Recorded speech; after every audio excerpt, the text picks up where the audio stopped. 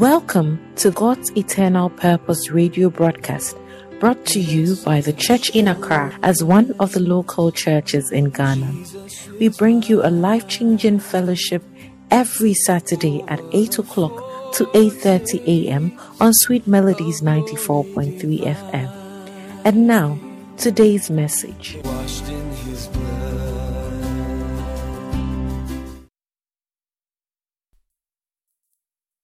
Welcome to today's radio broadcast.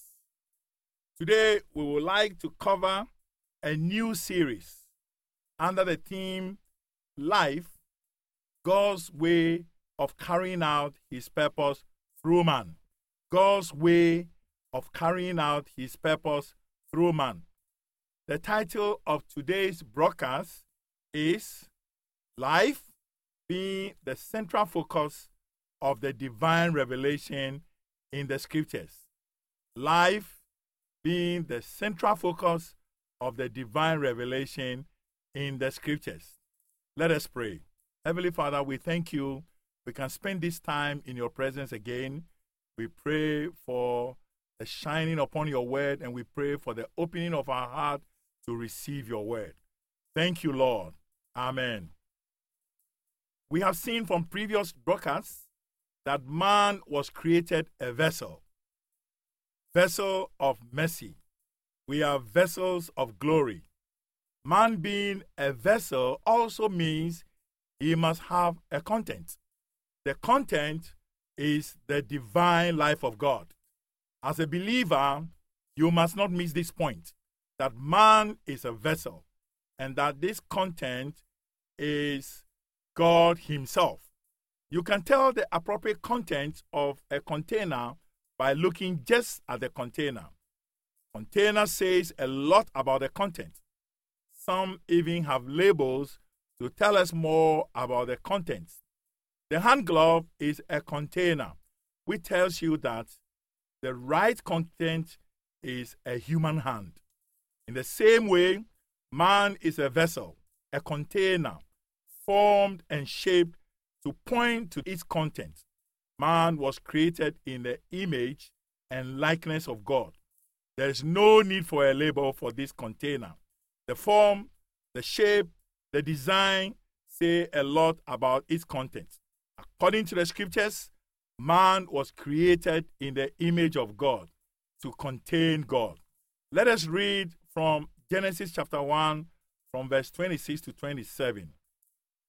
And God said, "Let us make man in our image, according to our likeness, and let them have dominion over the fish of the sea, and over the birds of the heaven, and over the cattle, and over all the earth, and over every creeping thing that creeps upon the earth." And God created man in his own image. In the image of God, he created him. Male and female, he created them. How much of the life of God do you contain? The Lord Jesus in the scriptures told a story about a man whose farm yielded so much crops. This man said to himself, "My soul, you have many goods laid up for many years. Take your ease, eat, drink, and make merry." This is a seeming harmless statement. But see what God had to say about it. Luke 12:21. But God said to him, "Foolish one, this night they are requiring your soul from you, and the things which you have prepared, whose will it be? So is he who stores up treasure for himself and is not rich towards God." This is a classical case of a complete imbalance in the structure and the focus of one's life. This can bring very disastrous consequences. This means that this man was so poor, all he had was earthly riches. This man was so poor, all he has is a few cars. All he had was few houses. All he had was some bank account. And he was very happy about his achievement. Yet he was poor. But there's a problem. He was not rich towards God. Man's true riches are not outward, but they are the inner riches of the divine life of God within him. So, what is to be rich towards God? It is the feeling of God's life into mankind, so that this life working from within man and changing him to conform him to the image of God's Son. I'd like to read another scripture from Psalm 39, from verses 4 to 7. It reads, Lord, make me to know my end and the measure of my days, what it is, that I may know how frail I am. Behold, thou hast made my days as an handbreadth, and my age is as nothing before thee. Verily, every man at his best state is altogether vanity. Surely every man walketh in a vain show. Surely they are disquieted in vain. He heapeth up riches, and knoweth not who shall gather them. And now, Lord, what wait I for? My hope is in thee. Psalmist says, what do I wait for? My hope is in thee. He says, Lord, make me to know my end. Do you know your end? Do you know the measure of your days? Do you know that you are frail? Do you know that your days are like a handbreadth, and your age is as nothing before the Lord? It says, every man at his best state. What is your best state? Maybe for a student, a class prefect. Maybe for some of us, we became the president of the United States. For some of us, it must have been our wedding day. But the scripture says that every man at his best state is altogether vanity. They walk in a vain show. They are worried in vain. And they heap up riches, and we do not know who shall gather them. In such a state, you might just say, Lord, I do not wait for anything. My hope is in you. You need to come to the Lord. You need to receive God's life into you so that he will be your hope. Now, Jesus said in John 10:10 that he came that we may have life and that we may have it more abundantly. This abundant life will make you rich towards God. Not the so-called material blessings and riches, nor earthly fame, but the riches of the divine life with its attributes in man. In 1 John chapter 5, verse 12, it reads, He who has the Son has the life. He who does not have the Son of God does not have life. What you have now is a human life, which is only a figure. What you need as man's content is the divine life. Don't live a lifeless life. What you need is abundant life. Rather, we have been chasing and running after earthly riches. We see also that man was created differently from the other creatures. In the book of Genesis chapter 1, man was created after God's image. The rest of the creatures were all created after their own kind. This is very meaningful. Now let's read a few verses. Genesis 1, 11 to 12. And God said, Let the earth sprout grass, herbs yielding seed, and fruit trees bearing fruit according to their kind, with their seed in them upon the earth. And it was so. And the earth brought forth grass, herbs, yielding seed according to their kind, and trees bearing fruit with their seed in them also according to their kind. And God saw that it was good. Now, chapter 1, verse 21 of Genesis. And God created the great sea creatures and every living animal that moves, with which the waters swam, according to their kind, and every winged bird according to its kind. And God saw that it was good. So we see that mankind is after God's kind and not after its own kind. So, my brother and my sister and my friend, You cannot just do what you like. If you do, there are consequences. Man is special. Man tops up God's creation. Man is at the top of the pile, sharing God's likeness. Among all of God's creation, man is unique. Look at the wonders of the created universe. The sun, the moon, the solar system, the galaxies, the huge and famous animals in the sea and on the land. Not one item comes close to man. No item is a match for mankind. Man is in the image of God. Mankind was created as a vessel to contain God in his spirit. Now let us look at another verse. Zechariah chapter 12 in verse 1. It says, the burden of the word of the Lord concerning Israel. Thus declares Jehovah, who stretcheth forth the heavens and lays the foundation of the earth and forms the spirit of man within him. See where man's spirit is ranked. Man's spirit is a great item in the scheme of things in all of God's creation. This is because man as a container, a vessel, must contain God or God's divine life in his spirit. This is of great significance in the universe and very important to God. Some of us may be very busy climbing up social ladders to great heights of riches and fame, success, and relevance. My brother and my sister, before you do that, please ensure that you are rich towards God. In fact, life isn't worth the living if you haven't got this life. Now, after each day's work of God's creation, God concluded with a night and a day. Then he says, it is good. After the creation of man on the sixth day, the scripture says that God looked at everything he had created and saw that it was very good. He now added the adjective very.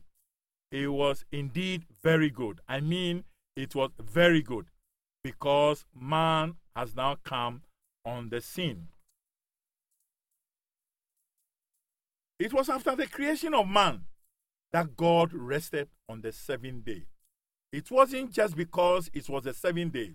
It was because of man. He had obtained man. He had obtained his masterpiece, the best of his handiwork. So he rested. Let's read Ephesians 2:11. It says, for we are his masterpiece, created in Christ Jesus for good works, which God prepared beforehand in order that we would walk in them. Man is God's masterpiece. Man is God's best.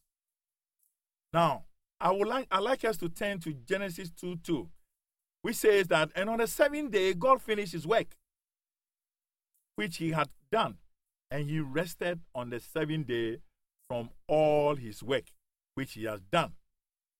So God rested because he obtained man. But when you come to the New Testament, in John 5, in verse 17, it reads, but Jesus answered them, my Father is working until now, and I also am working. Now, when did God start working again? That was when man fell in Genesis 3. Why did he have to work again? Because he lost man, whom he had created, to the devil. He even sent Jesus to come and help with the work of recovering man from his fall. At the end of this age, God will enjoy another rest. It is called the Sabbath rest, after he has fully regained man. Now, we are God's masterpiece. Not just his workmanship, but his best. This is the best God could come out with in all of his creation. The top piece. If you put God into a contest to come out with his best, he will produce man. Man is the best piece of work God had done. Man is the best. Man is the highest. If God were to write a poem, the best poem would be about man. If it was a musical piece, his best musical piece would be about man. And if it was the best artwork, it will be a description of man. Why? Because man was created after God's kind to contain the divine life, God himself, and to show forth his attributes. What others think about you does not matter. The fact is still the fact. What you even think about yourself doesn't change this fact. You are a vessel created in God's image to contain God. Now in 2 Corinthians chapter 4 verse 7, it says, "But we have this treasure in earthen vessels, that the excellency of the power may be of God and not of us." Brothers and sisters and friends, your earthen vessel must contain a treasure. This treasure is God himself. Man was created as a vessel to contain God. These earthen vessels contain this treasure, and whose excellent power is of God. This creature points in many ways that man's content is God as his treasure. Brothers and sisters and fellow believers, the Christian community owes the world community an expression of the vessels of glory containing and exhibiting the life and power of God, and not the flaunting of earthly riches or material possession and fame, which sometimes we call them blessings from God. We were made not just to contain knowledge in our head, nor were we made just to contain food in our stomach. Man was made to contain God in his spirit, to express him. Only the divine life in us can produce this expression of God in us. This is a spontaneous living that issues from the divine life within us. By this, we exhibit the divine attributes of God habitually and unintentionally as a common daily living. Our label must come from within, not a badge that we wear on the outside, nor a particular garment that we put on, but the growth of life from within us. Don't pass your lifetime on earth pursuing the wrong things. That will be a disaster. If you miss this, you miss a marvelous experience you so very much need. You miss something that answers to the very craving of your innermost being. You might have heard this before, or maybe you've never heard it, or perhaps you are even a believer, but wondering what this wonderful experience is all about. In this series, by the mercy of the Lord, we will endeavor to bring to you light from God's word to point to you for your appreciation and for your enjoyment, this marvelous experience of God living in you and being expressed. A few more interesting things in the book of Genesis. God placed man in a garden, which he planted eastward in Eden. In this garden were many trees pleasant to the sight and good for food. Two trees were mentioned: the tree of life, which was in the middle of the garden, and also the tree of the knowledge of good and evil. Man was created as an empty vessel to take in the life of God, to receive God's life as the right content, thereby expressing God, to multiply this life and image, and to fill the earth and to subdue it. But man fell. There was disobedience. Romans 5:19 says, just as through the disobedience of one man, the many were constituted sinners, so also the obedience of the one many will be constituted righteous. As a result of man's disobedience, he partook of the wrong tree, the tree of the knowledge of good and evil. Therefore, sin entered the world by one man's offense. God was not pleased with this happening, so he drove man out of the garden and put cherubims and flaming sword to guard the way of the tree of life. We read Genesis chapter 3, verse 23. It says, then Jehovah God sent him forth from the Garden of Eden to work the ground from which he was taken. So he drove the man out, and at the east of the Garden of Eden, he planted the cherubim and the flaming sword, which turned in every direction to guard the way of the tree of life. Now man had taken of the wrong tree. He was prevented from going on to now take the tree of life in addition. Man needed to be worked upon.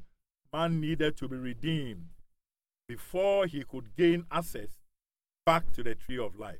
After man took of the wrong tree, among all the trees in the garden, it was only the tree of life that God protected. Why? This is very significant. It is interesting also to note that the tree of life appears at the beginning of the Bible in Genesis chapter 2 and also at the end of the Bible in Revelation 22. The Holy Scriptures begin with the tree of life and ends with the tree of life. In between, we see God working out the willingness and the doing of his good pleasure, and to gain fallen man, who is also a vessel of glory, to receive his life, to become God's habitation in glory at the end. The tree of life is God himself as man's food and man's supply for eternity. It is also very striking to note that the first two chapters of the Bible, Genesis 1, chapters 1 and 2, and the last two chapters of the Bible, Revelation 21 and chapter 22, constitute chapters in the Bible that do not have activities of Satan at all. The devil entered in Genesis chapter 3 through the serpent deceiving Eve.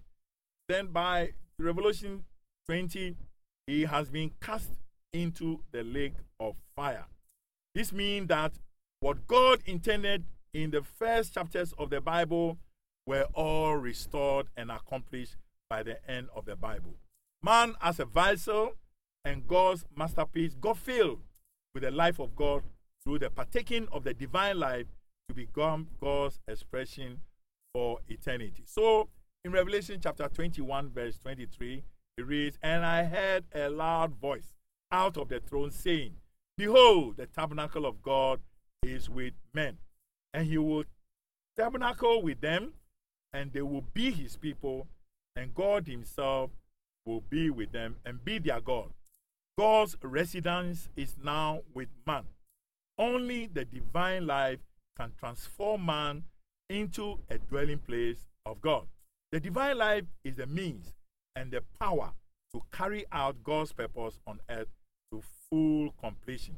Today among Christians, the expression of God is very weak. It is difficult to testify that this divine life of God is in us, and it's in us in an abundant way.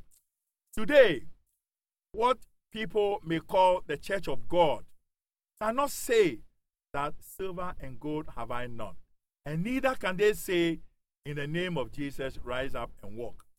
In the last 3 decades of church history, we've seen Christian leaders pursuing and scrambling for material riches, fame, and prosperity, and promoting same more than has ever happened in church history, to the neglect of the essential and necessary matters of life, essence, and power to carry out the realities of the faith. I would like to invite you to enjoy this living God with us, to open yourself, to lay hold on eternal life, and to lay hold on life that is really life. It is only life in you that can change a man, change you into the dwelling place of God, into God's expression. Thank you very much for your attention. I would like to end this session with a prayer, and next week, God willing, we will continue with this series to show you how we can receive this life and how we can live by it. Let us pray. Our Heavenly Father, thank you for being with us. Thank you for pointing out to us in your word that man is a vessel and man must contain you. We do open, and I pray for all my listeners that they will come to receive and experience this life of God that is dwelling in us. Thank you, and we bless you. for giving us this opportunity. In Jesus' name we pray with thanksgiving. Amen. Thank you for your attention.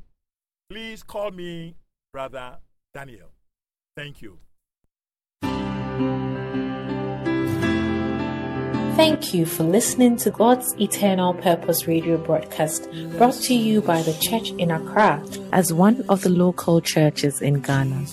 Fellowship with the Church in Accra by joining our virtual Bible study meeting links and fellowships on Sundays 9:30 to 12 o'clock p.m., Wednesdays at 6:30 to 8 o'clock p.m., and Fridays 6:30 to 8:30 p.m. You may contact us for further fellowship and joining links by calling us on 0200 117 222 or 0274 433 100 or 0246 962607. The numbers again are 0200 117 222 or 0274 433 100 or 0246 962607. You can send any questions by WhatsApping us on the same numbers. Check us up on the various social media platforms, including podcasts, by searching God's Eternal Purpose Broadcast. The local churches, living for Christ and the church till His kingdom come. Praising my Savior.